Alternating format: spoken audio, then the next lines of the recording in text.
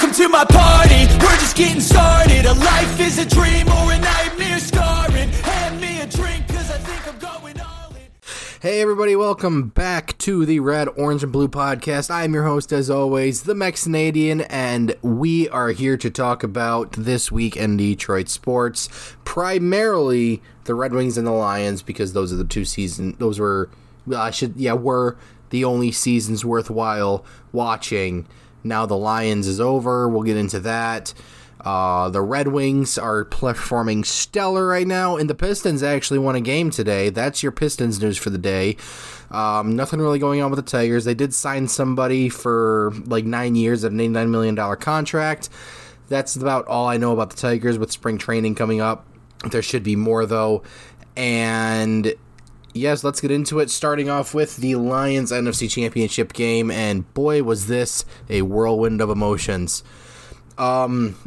Let's get this straight real quick. I am upset. I'm not upset that they lost. I'm upset at how they lost, because this team was up by 17 points, and they blew it all in, like, what was it, like 8 minutes or something. So I would have been much happier with a blowout than the Lions losing like that, losing 17 points in a matter of like 8 minutes. So that stung a bit.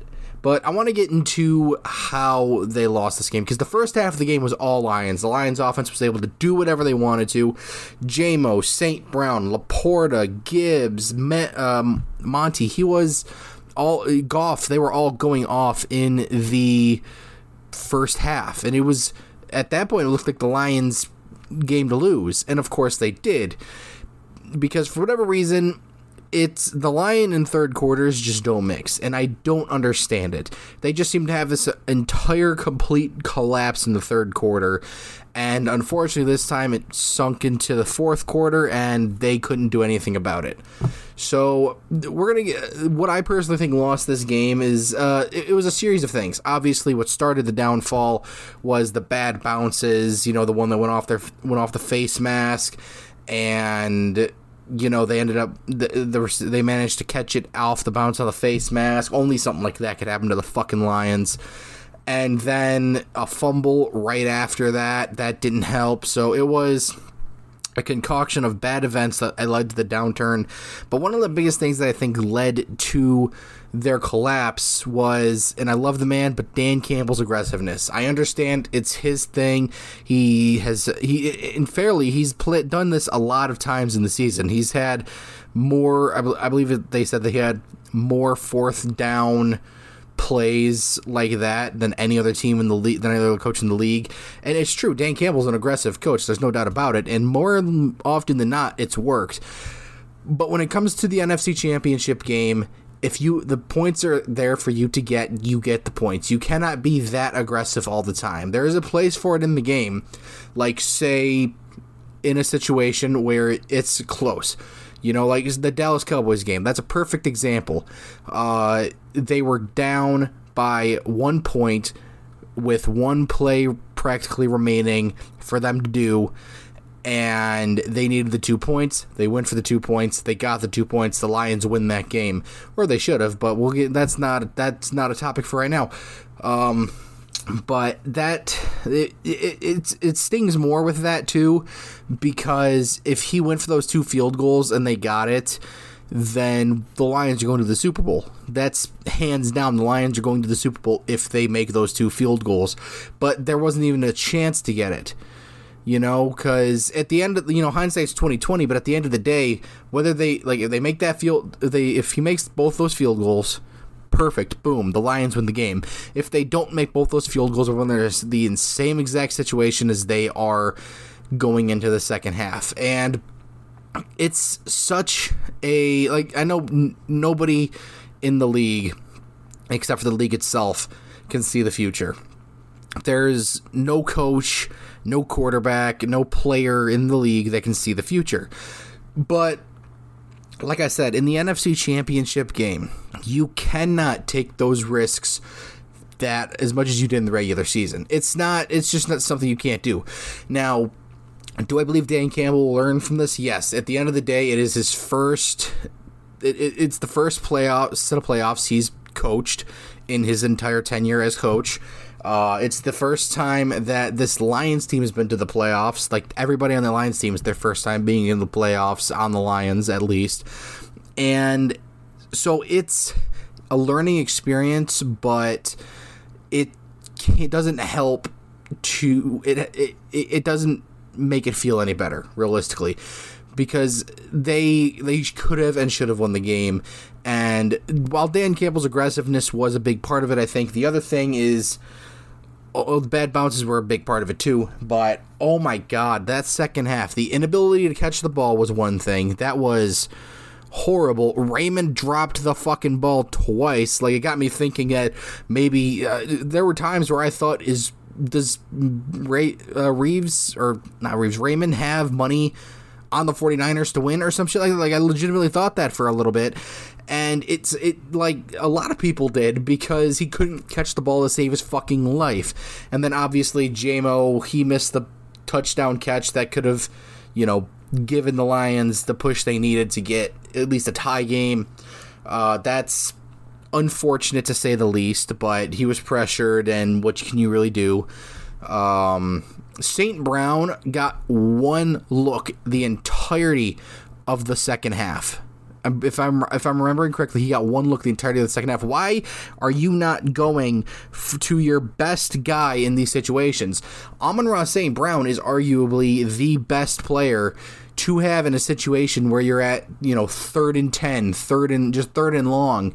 You give it to St. Brown, and he goes for it. He will get you that first down one way or another. Yes, it's great to go to Laporta. He can get you 5, 6, 7 yards. It's good to give it to Montgomery or Gibbs. They can get you pretty decently. We've seen it with Gibbs and Montgomery today. They can get you touchdowns from half the distance of the field. Like, they can do all that stuff. But if you're in a clutch situation, you look to your stars that have been proven to get you out of these situations, and they didn't do that. St. Brown was just was he being used as a decoy? I don't know. A decoy is only effective if you actually give the fucking ball to him.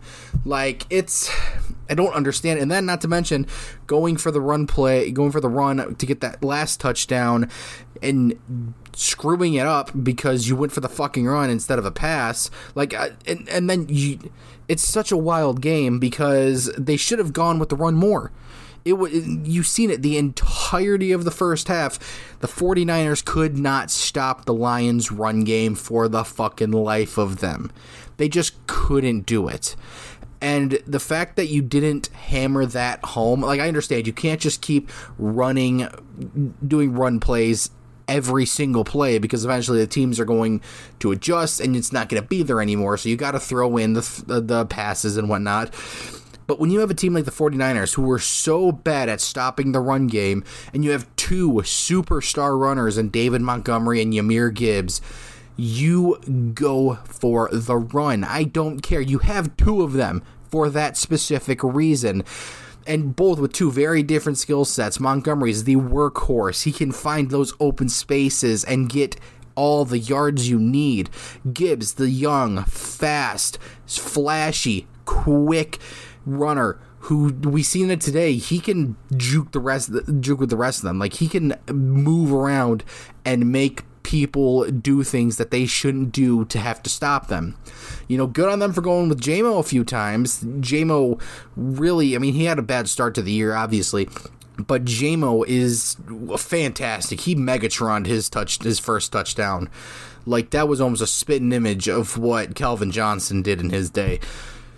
But my God, some of the play calling was shocking, and yes, it worked out most of the time until the third quarter, but that's what happens. And then on top of that, the defense, oh my God, the defense. And it's not even like the actual line. Like, Hutchinson was fantastic. The line was great. The fucking secondary was so bad. Cam Sutton, I cannot believe, was on this team for the fucking playoffs. Holy shit, did he get cooked in every single game. He got cooked several times in this game alone. Tampa Bay, he got cooked several times. Fucking, there were, in no way, shape, or form at any point during the playoffs or even the regular season did Cam Sutton look like he was supposed to be a starter on this team. And if you don't have anybody better on the sideline that you can replace Cam Sutton with, then there's a big problem that you need to address either in the draft or free agency, because there is no goddamn reason he should still be on this team next year, or at the very least, he should not be a starter on this team next year. He should be at best your third string guy for that spot. Like, it was amazing how many times he alone fucked the Lions on defense. Like, he just whiffed several tackles. And speaking, we're going to get to the rest of the tackles in a bit because there were some big ones that should have been made. But him and C.J. Gardner-Johnson, like, I like him. I do. He's a veteran. This team needs veterans. But he was so bad. So bad this game. And I can't see him being on the team next year. And he almost, I still cannot get over, like, somebody in one of the Discords I'm a part of, they were talking about, doesn't matter, the Lions scored, which was the Gibbs touchdown.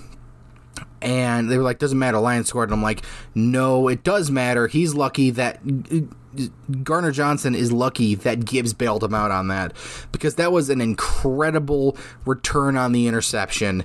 And it was all blown the fuck away because C.J. Gardner-Johnson couldn't put his personal vendetta or feelings aside and got a personal foul, which pushed the Lions back and negated all of the movement they had. He got bailed out by Jahmyr Gibbs and Jared Goff there. And I'm sorry, if he's a true veteran, he would know you can't pull that shit in the playoffs, or at the very least, you can't pull that shit in the NFC Championship game against a team like the 49ers. He's just lucky, like I said, that Gibbs bailed him out. So it's something that the Lions need to work on. They need a good secondary, because their secondary is not going to do it, you guys. I'm sorry, it's just not. That's not new information either. If you're surprised, I'm sorry, you've lived under a fucking rock your entire life. But the Lions secondary is so trash, and teams know it. They, like, every team that plays the Lions knows it. Every analyst, Jake Randall, I guess we'll give him his name as a name. Jake Randall, sitting at his home in his recliner with his Bud Light, knows that the Lions secondary is so fucking bad that they almost can't defend against the run game. Like, it was well known. The Lions suck at defending against, not the run game, the passing game. So there's a lot of work that Brad Holmes and Dan Campbell have to put in the offseason, during free agency and the draft. I think at the draft you go for somebody in the secondary, somebody who can, be in that secondary area. And then, like, I love Jared Goff, but at the same time, you might have to start looking for another option. Now, I know they drafted somebody who was the backup today, and I love Jared Goff. I genuinely do. I don't think he's the franchise guy for this team. I genuinely don't. Do I think he could, in theory, lead the Lions to a Super Bowl? Yes. Do I think he could win a Super Bowl? I don't know. But we've seen what he can do. It's just he can't do it consistently, and he's going to get outperformed by the better quarterbacks in this league constantly. We've seen it today.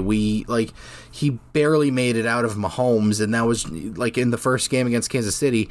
He barely made it past Patrick Mahomes, and that's just because Patrick Mahomes didn't have his guys who can actually do things. And like, our defense just in general needs work as well.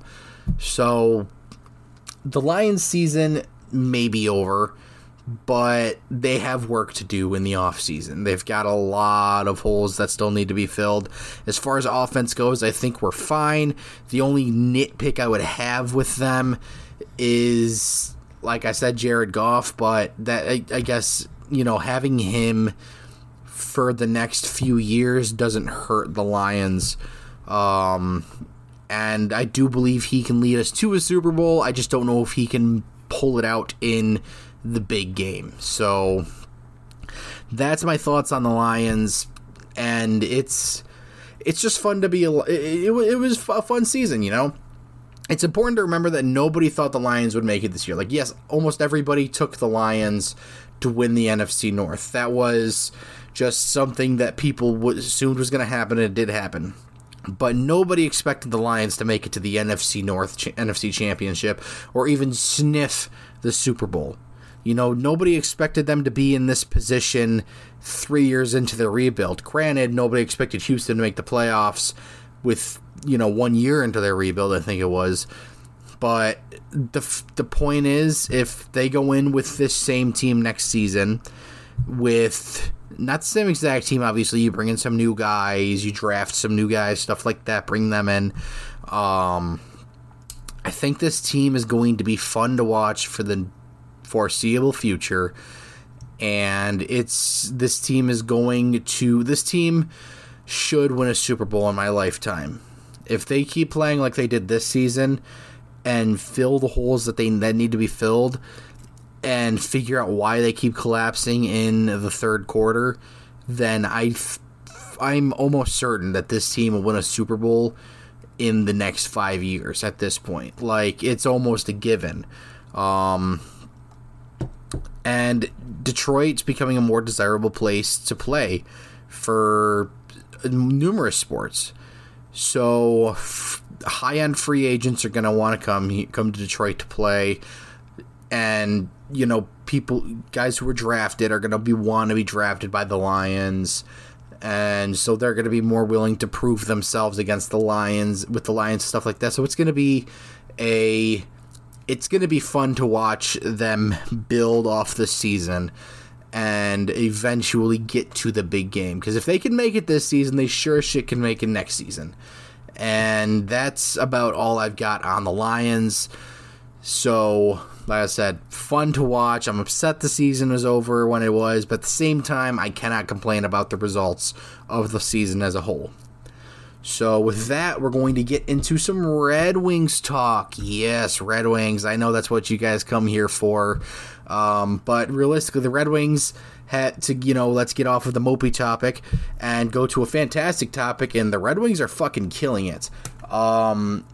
They are currently, I believe, 8-1-1 in their last 10 or something like that. I can't remember. I gotta look this up, but they are killing it in January. They only lost one game this week. That was against Dallas Stars. We'll get into that. But first, they on Sunday took on Tampa Bay Lightning at home, won 2-1 in regulation. Goal scorers were Larkin and Sprong. Sprong had a beauty of a shot, and that was Larkin had a fantastic shot too, but or it was Raymond and Sprong. My bad. Larkin had the assist. I read the wrong thing. But big things from this game is that Kane is definitely a superstar. And you're probably saying, well, he didn't even play. How do you know he's a superstar? Well, if you guys watched the broadcast, Ken Daniels said that Patrick Kane went to Daniel Sprong and said, shoot low glove on Vasilevsky. That is exactly what Daniel Sprong did on his breakaway. Beautiful shot, win in. He pointed up to Patrick Kane, as Evan Lobsinger from the Wingfold podcast so eloquently put it. He pointed to a higher power, and I can't be mad at this game. Honestly, they played fantastically defensively. Their penalty kill was amazing, and the defense, Mo Seider, dude. I know everybody's looking at these, these hockey stat cards and stuff like that, and Mo Seider is closer at the bottom of all of them. Don't trust those. Like, those basically just use nothing but plus minus, and everybody knows how I feel about plus minus because it's a useless fucking stat. And Mo Seider, the eye test says it all. He is still Mo Seider. He is still incredibly defensively. He is still the best defenseman on this team. The only reason he doesn't get as much offense as people would like out of their defensemen for whatever reason, because defensemen are there to provide offense, I guess. But the only reason he isn't doing what he did in his rookie year points wise, or even last year points wise, I still think he could probably hit 50 points this year if everybody else keeps playing good defensively. But it's because he's getting the best matchups in the league. Like, he's getting the top end matchups in the league more than any other defenseman in the league, and it's not even fucking close. Him and Jake Walman soar past the rest of the league in competition and in quality of competition out of every defenseman in the league, and it's not even close. Like, I think it was like 85 to 90% of the time Mo Seider and Jake Walman are on the ice, it's against other teams' top lines. So him not being able to provide as much offense as people want, which we'll get into that too, because he did provide quite a bit of offense in these last few games. But him not being able to provide and put up the points that people would like think a defenseman should is purely because of that. There is no, and I was talking with somebody, I think it was a Toronto fan on Twitter a few days ago, that, like, because one of these Twitter analysts who create these bullshit charts and whatnot said that Lalonde should switch up Seider's minutes and so he can get simpler minutes and ease up his time and quality of competition so that way he can get some offense in. To where, and I responded, I think you're a fucking moron. Who are you going to put up against the McDavids and the Kucherovs of the world? Because legitimately, who are you? Are you going to put Ben Sherratt? Are you going to put Justin Hall? No, you're not going to do that. And I talked to a Leafs fan about this in the comments of that post, and he said, if one player is so critical to your team's success, then there's a bigger problem.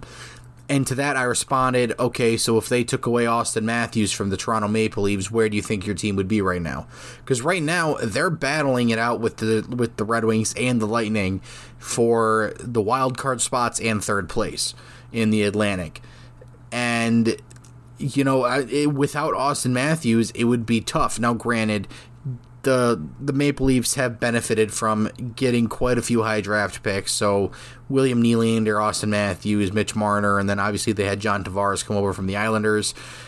And so if they're struggling now, can you imagine what they would be like without Austin Matthews? Like, imagine if Arizona got Austin Matthews and not Toronto, or say Anaheim, or hell, the Red Wings get Austin Matthews instead of Toronto. Like, where do you think, because they've built that team around Austin Matthews. It's no mistake. They've built that team around Austin Matthews, Mitch Marner, and William Nylander. They basically built it around the core four, more or less, but at the time they were building it around the three, you know, Nylander, Marner, Matthews. So if you take one of those guys out, well, where does your team stand now? Granted, at that point, it's very possible that because they don't have to pay Austin Matthews, you know, 10, 12, 13 mil anymore, they get better guys and surround Nylander, Marner, and Tavares with them. But does it equate to the same thing? Because without Austin Matthews, that team kind of struggles to score.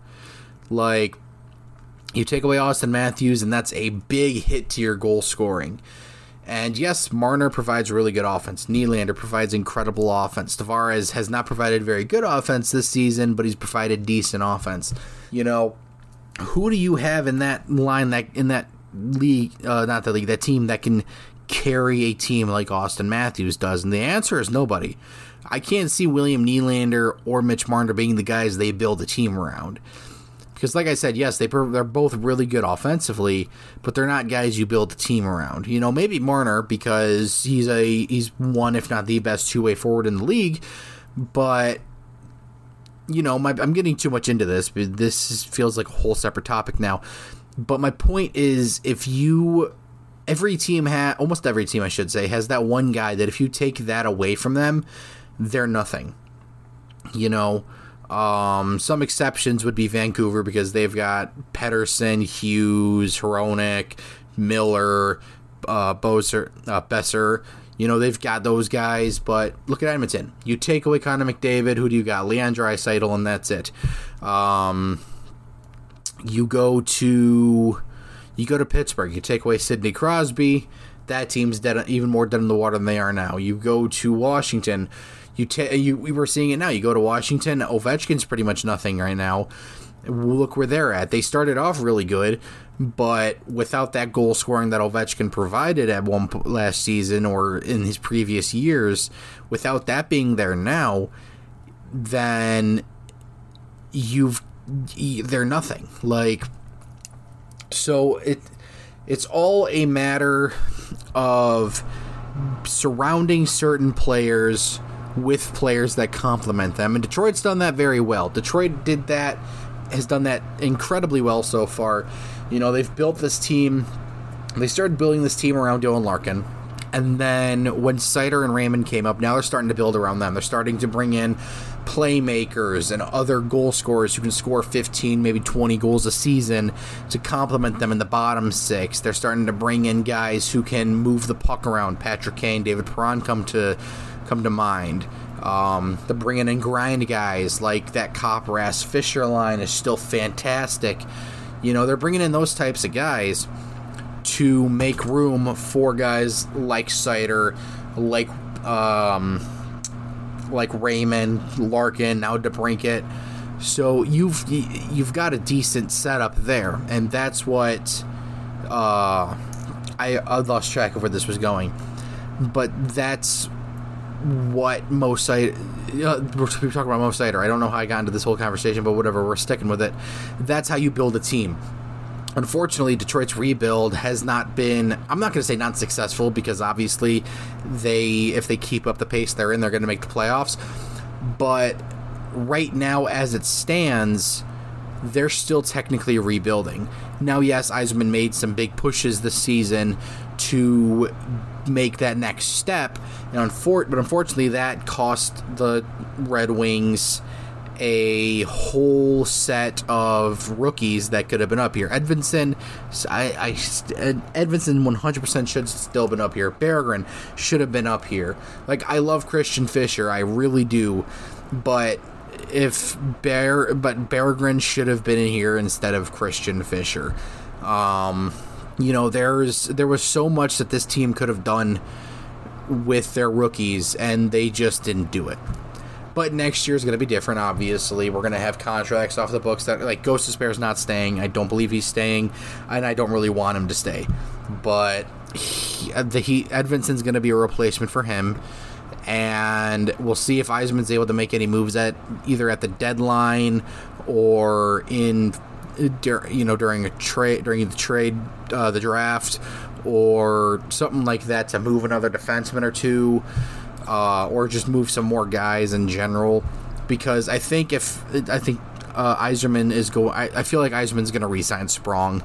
I think that is a guy that Yzerman wants to re-sign, and it's all a matter of how much he's asking for as well. But regardless, we're getting off topic. Mo Seider is critical to this team, and if you take away Mo Seider from the blue line, this team hurts a lot, because you cannot put up, Schrott's been fantastic defensively this season. He's really stepped up his game and done much better than he did last season, and he's just been great. Do I trust him on the top pairing with Jake Walman? No. Do I trust Justin Hall on the top pairing? Fuck no, I don't. Do I trust Jeff Petrie on the top pairing? Not really. Ghost Despair has been on the top pairing with Seider a few times when Walman was out. You might be able to throw Mata up there, but I don't think Mata could handle going up against each team's top pairings that often.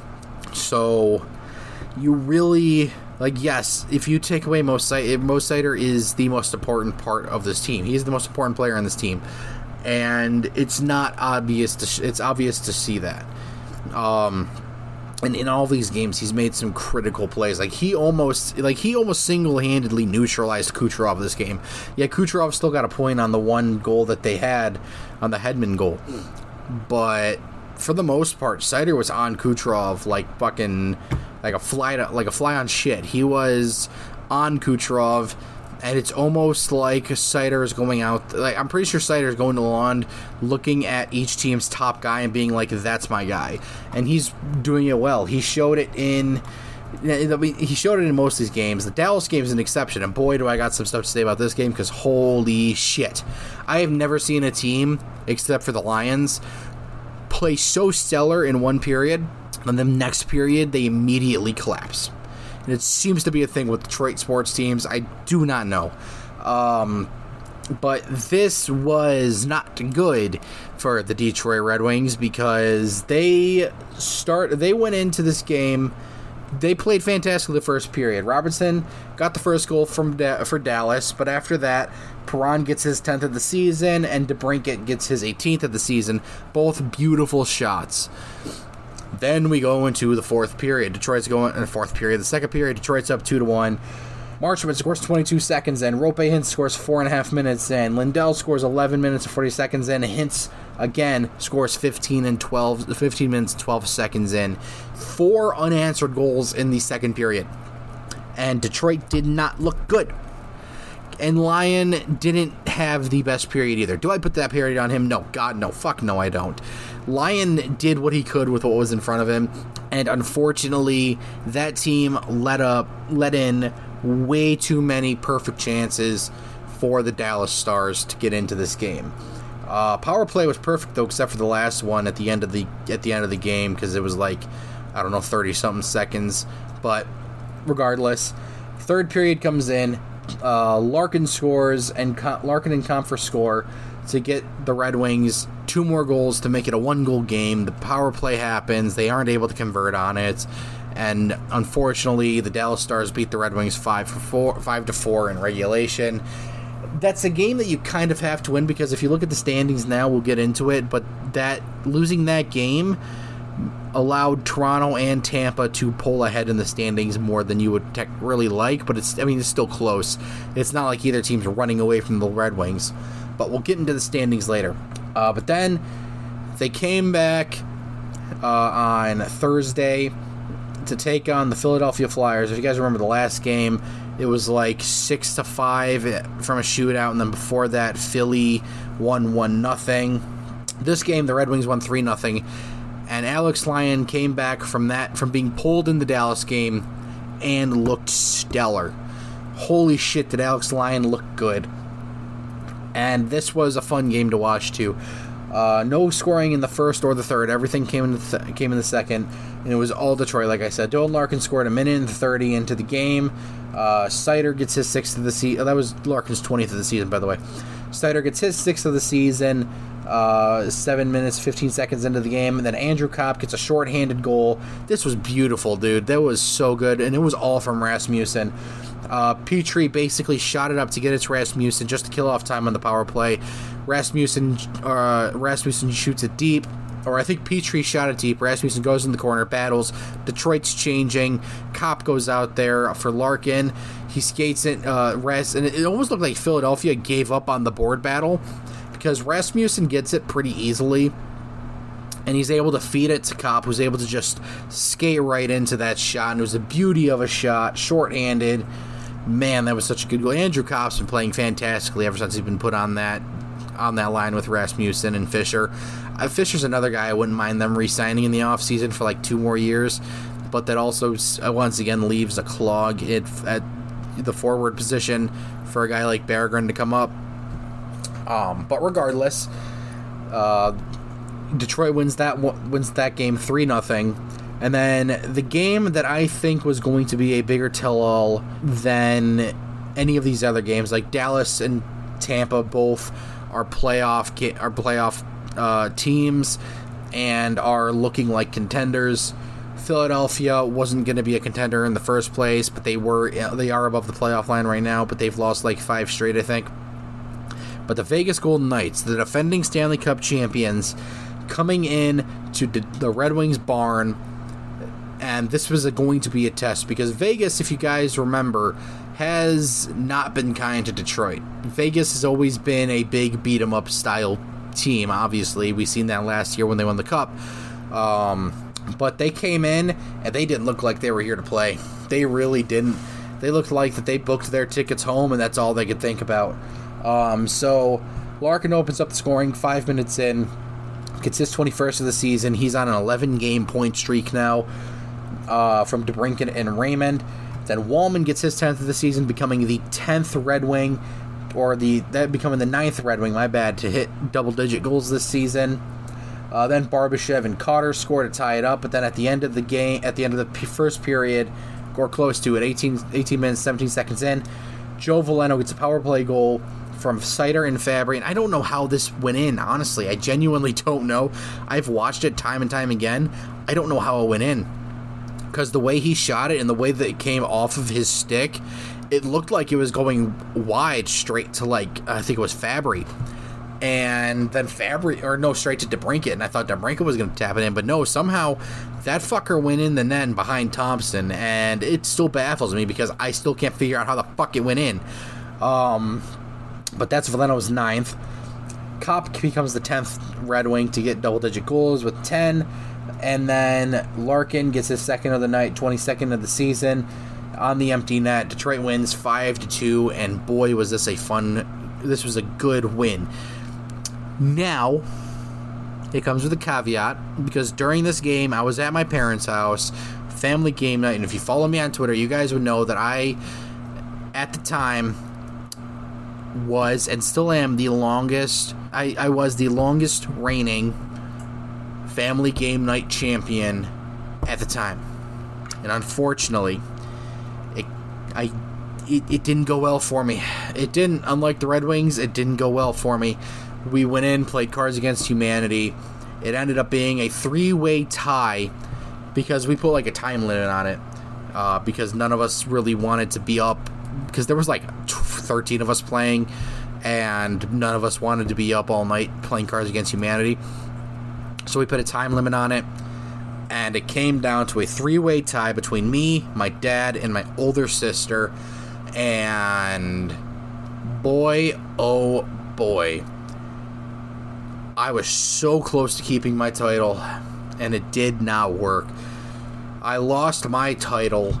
The longest reigning family game night champion lost his title to his older sister. It's unfortunate, but hey, like they say, winners, I don't know where I was going with that. You win some, you lose some, I guess. I still hold the record for the longest reign of the longest family game night championship reign at almost a year and a half, and no one can take that away from me. It's never going to get broken. At least I hope it doesn't get broken, but it's never going to get broken, and I can live with that. I'm going to win it back again next family game night, so it's just going to happen. Sorry, I haven't drank anything yet. But on top of during all these games, two things were consistent. Mo Seider's been fantastic defensively. He's made some really, really good defensive plays in the Vegas game. And during the Philly game, he was blocking the shots constantly.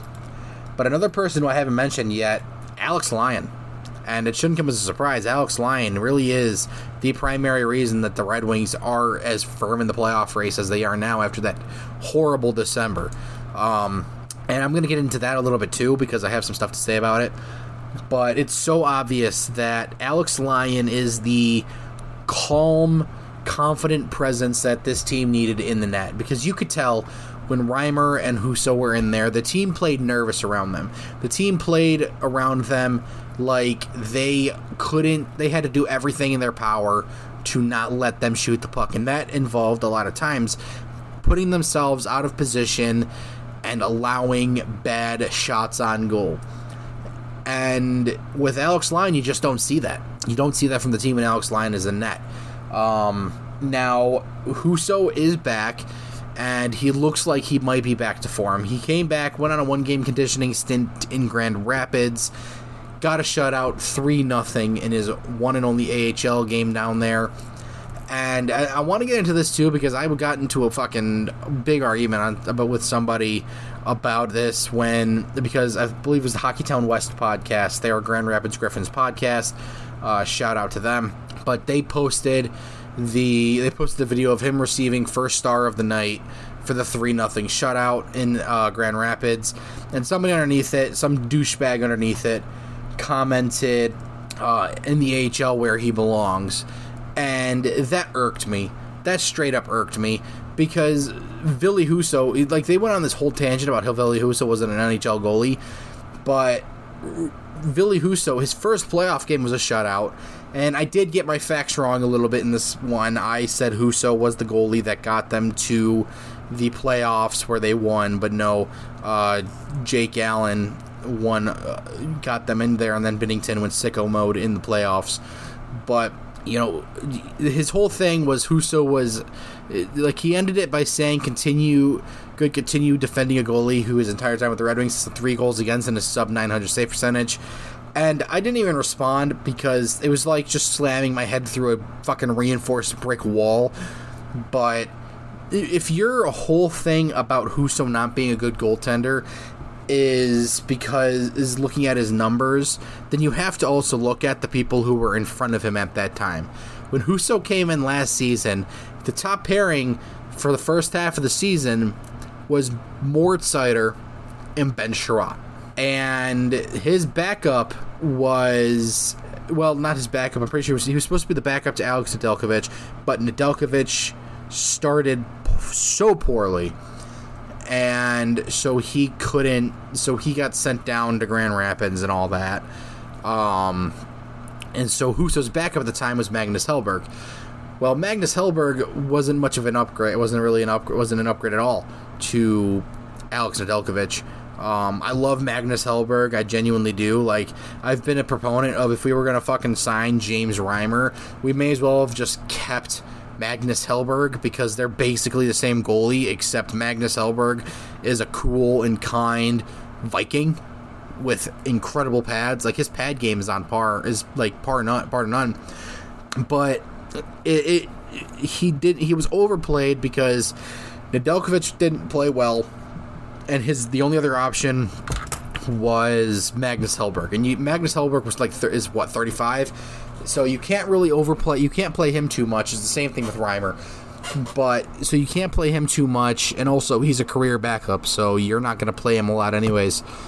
So it was one of those things where he got overplayed. The team in front of him wasn't giving him anything to work with, and confidence took a hit. When your confidence as a goalie especially takes a hit, you start performing very badly. We've seen it all over the league.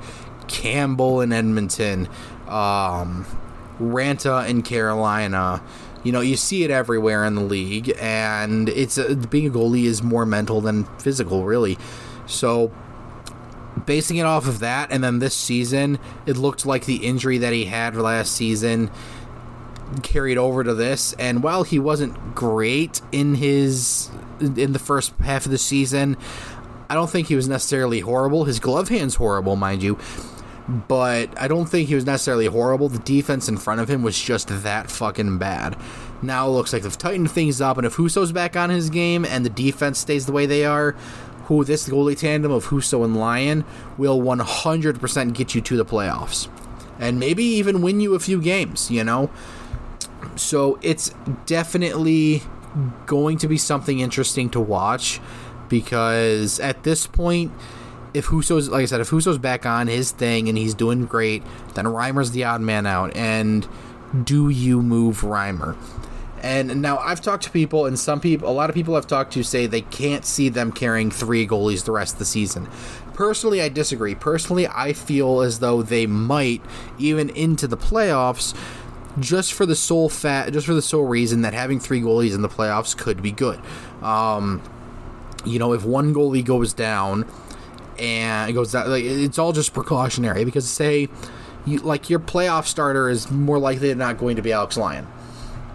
But say Alex Lyon goes down in the playoffs, because as we know, the playoffs are a more rough and tumble thing. They are more rough and tumble, and they are more heavy hitting and no penalties called than the regular season. That's just a fact.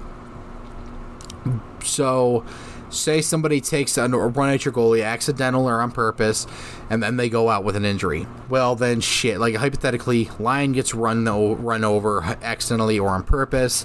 He's out for a game or two. Well, go on the extreme stay for the rest of the playoffs.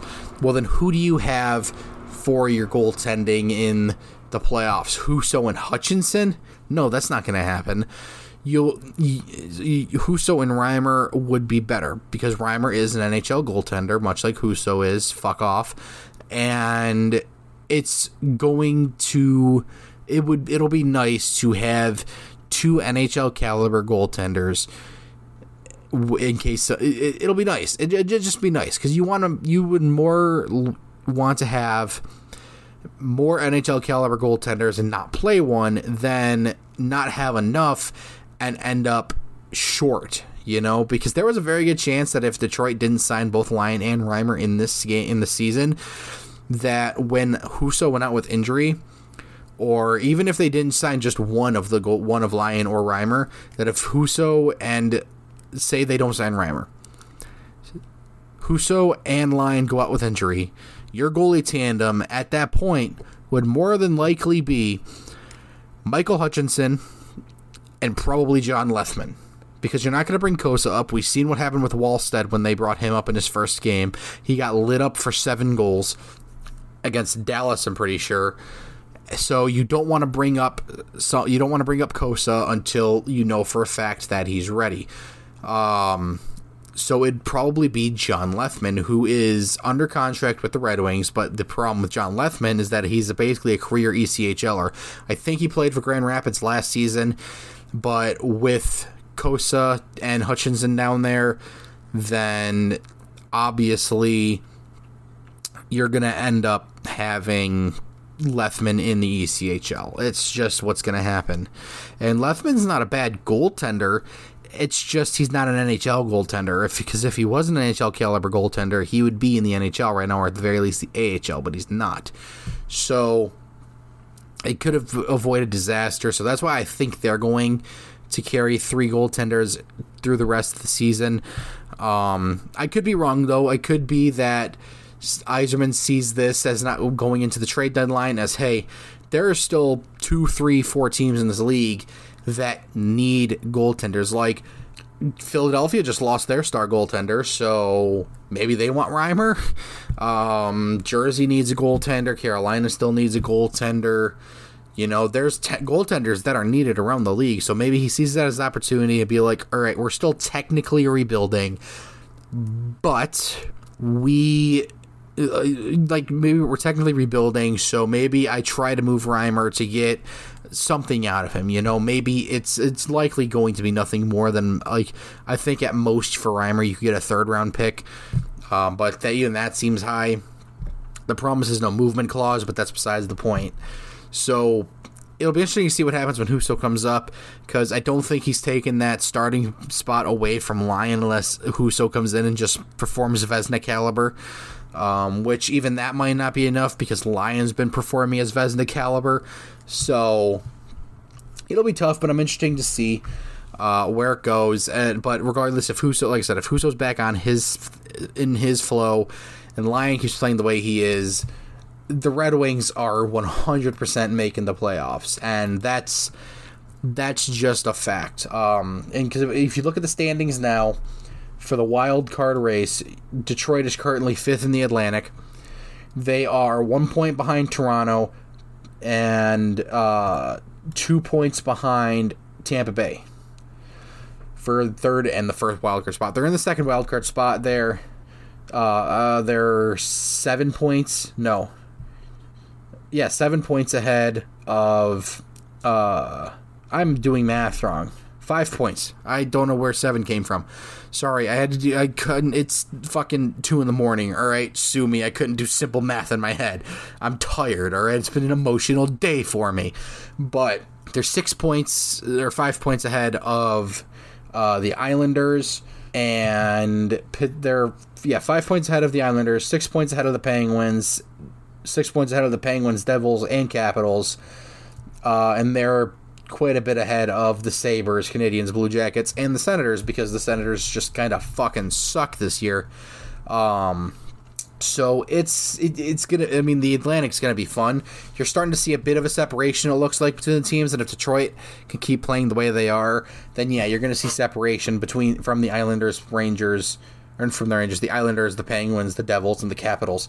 Because the Capitals, they've dropped entirely.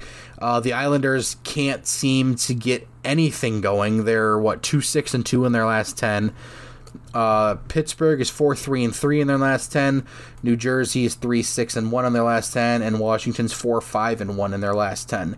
So it's looking more and more like there's going to be a separation, but you can't count out the Penguins. The Devils, they're Jack Hughes-less, so if he comes back in time, then maybe they'll probably make a push. Washington's done, essentially. They're not going to make the playoffs. But then you got to watch out for the Metropolitan as well, because that race is getting tight. Philadelphia is third in the Metropolitan. They've lost 5 straight. They're 5-5 in their last 10. And they're only 5-6 points away from the Islanders. 4 points.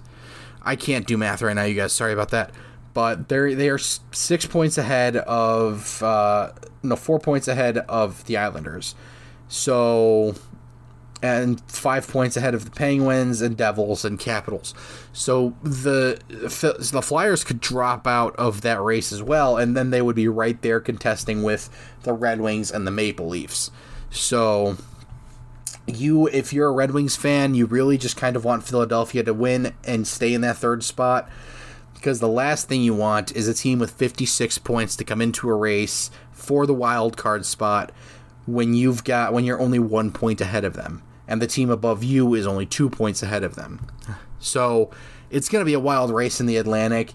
And if we take a look at the West, that's pretty much almost done and said and done for. You're in the Pacific, your teams that are going to make the playoffs: Vancouver, Vegas, Edmonton, Colorado, Dallas, Winnipeg. They're likely all going to make the playoffs. And we're going to get into Edmonton in a bit. Don't worry about that. The wild card, boy, has LA just dropped. They had that incredible start to the season, broke the record for the undefeated streak on the road, and then they just fell flat on their face. They are 2-5-3 in their last 10, and those 2 wins are the only 2 wins they have in the entire month of January, if I'm not mistaken. So it's bad in LA. They're tied with St. Louis in the wild card spot, and they are 1 point ahead of the Predators, 2 points ahead of the Kraken, and 5 points ahead of the Coyotes. So the West, as far as the seeded spots go, they're 100% decided. But if you look at the wild card in the West, it's not even close to decided yet. So hockey's fun this year, you guys. What can I say? But besides the playoff picture, I'm going to talk about Edmonton, because 16 wins straight. The league record is 17, so they need to win 2 more games in a row to break the record. Do I think they can do it? Very much so. I think they can do it. Now, is it going to be a challenge? Of course it's going to be a challenge, but it was a challenge just to win the fucking 16 in a row regardless. So their next games, they don't play again until after the All-Star break. And after the All-Star break, their first game is against Vegas. Vegas has been slumping as well. And then after that, the game that they need to win... Well, they need to win the game against Vegas, which I think is 100% doable. Although they'll probably have Aiden Hill in there, so that it'll be difficult. But then if they manage to beat that, the team they have to go through in order to win and hold possession of the longest win streak in league history is the Anaheim Ducks. That's the team they got to beat to get that 18th win straight. That is absurdly stupid. Granted, the team after that is LA, so they might just go fucking 19. And then they go into Detroit on the 13th of next month. So yeah, they don't go into Detroit. They are at home, and Detroit goes there. But yeah, Edmonton is just a fucking machine. McDavid is climbing up the fucking points charts. I don't think it's a hot take to say he might just catch Kucherov. So very interested to see how Edmonton season's going to go, but they're almost a bona fide playoff team at this point. So yeah, it's wild. It's not fair that at any point in time, if Edmonton's doing bad, Connor McDavid and Leon Draisaitl and Zach Hyman and Nugent Hopkins, they can just flick a fucking switch, and they're just scoring, just non-stop, just piling it on at every single turn. It's just not fair, man. I don't like it. And I think they should be tried for war crimes. That is my take. So let's get into a less war crimey theme, and let's do our prospect report this week. And this week, it is going to be on Nate Danielson. Nate Danielson, he was just traded a little while ago to the Portland Winterhawks, and he's been doing great. I think he's a point per game in Portland right now. He's got 4 points in 4 games. Not 4 points in every game, because his first game there, I think he had like 3 points.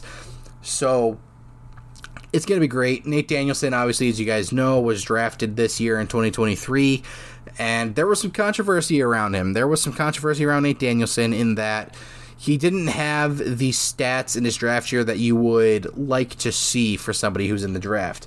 22-23 in 68 games. He had 33 goals, 45 assists for 78 points. And while that's good, those aren't the counting stats you'd want for somebody who is taken in the top 10. Now, granted, he was projected to go in the middle of mid first round range. He was projected to go at the spot that Detroit took Axel Sandin Pellikka, oddly enough. But boy, has he been fantastic. We saw him in preseason, and the question behind Nate Danielson, like I said, was because he was an overager for the draft. So it was he just good enough? Was he just old because he was older and bigger than everybody in his league that he was physically dominating them, and that's why he's projected to go in the first? Or is it just because he didn't have good enough teammates, and that's why he didn't have the counting stats? Because if you look, everybody who did reports on Nate Danielson or watched Brandon Wheat King games, you would see they would all say the same thing, that he walked out of a game with 1 or 2 points when he should have had like 4 or 5. And it's just because the Brandon Wheat Kings suck and they don't have a team that can actually help somebody like with Nate Danielson's talent. And like I said, we saw it in preseason. He scored the first preseason goal for Detroit, and he looked fantastic offensively and defensively. And in Portland, he's not slowing down. In 6 games with the Winterhawks, he's got 2 goals, 6 assists for 8 points.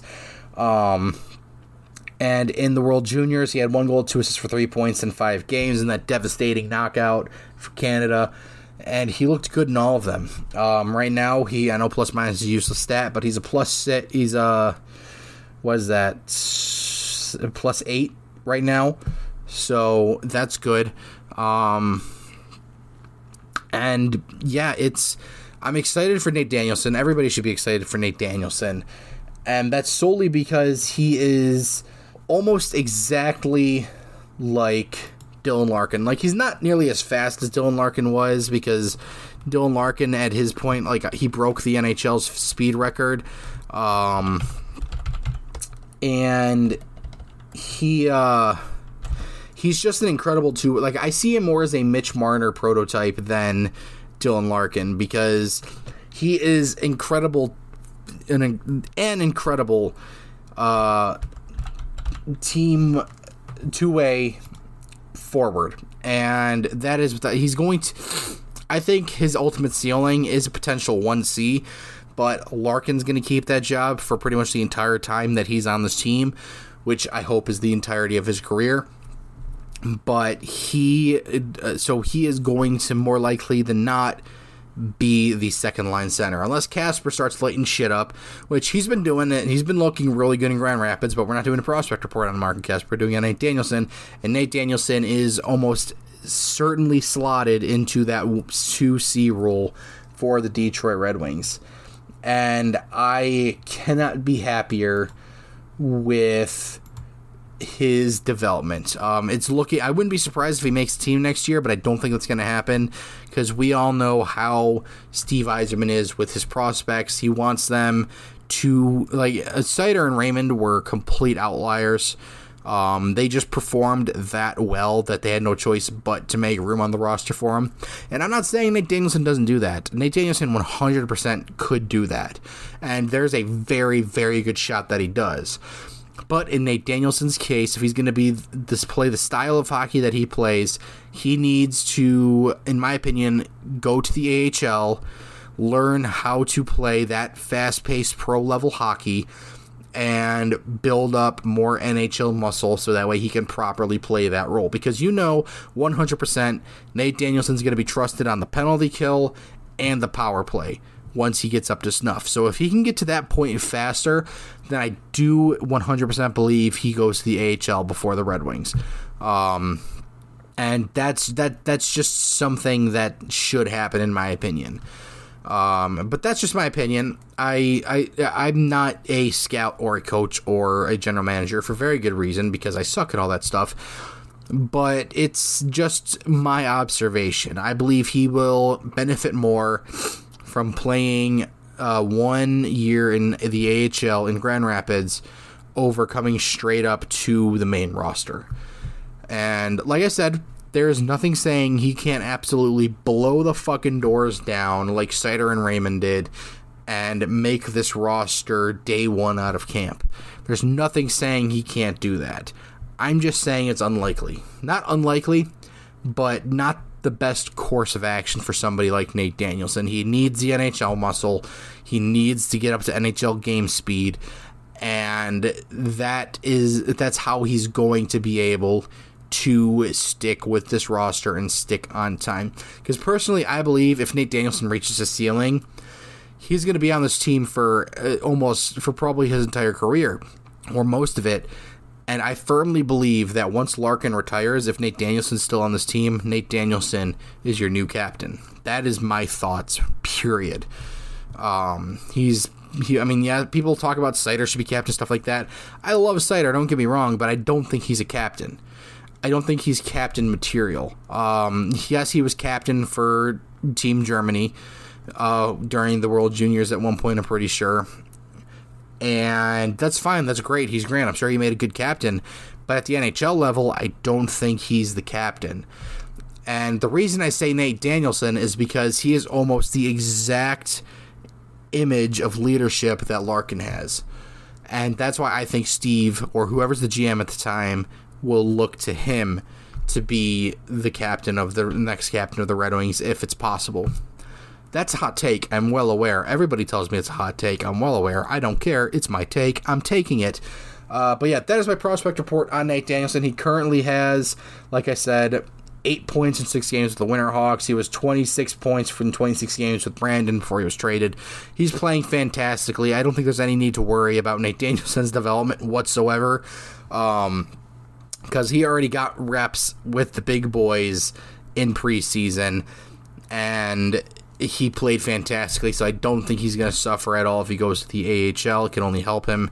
And yeah, I'm excited for this kid. He's going to be fantastic. And so next, I want to get into a bit more serious news that everybody knows at this point. But since I only do this podcast once a week, I'm only just now being able to get around to it.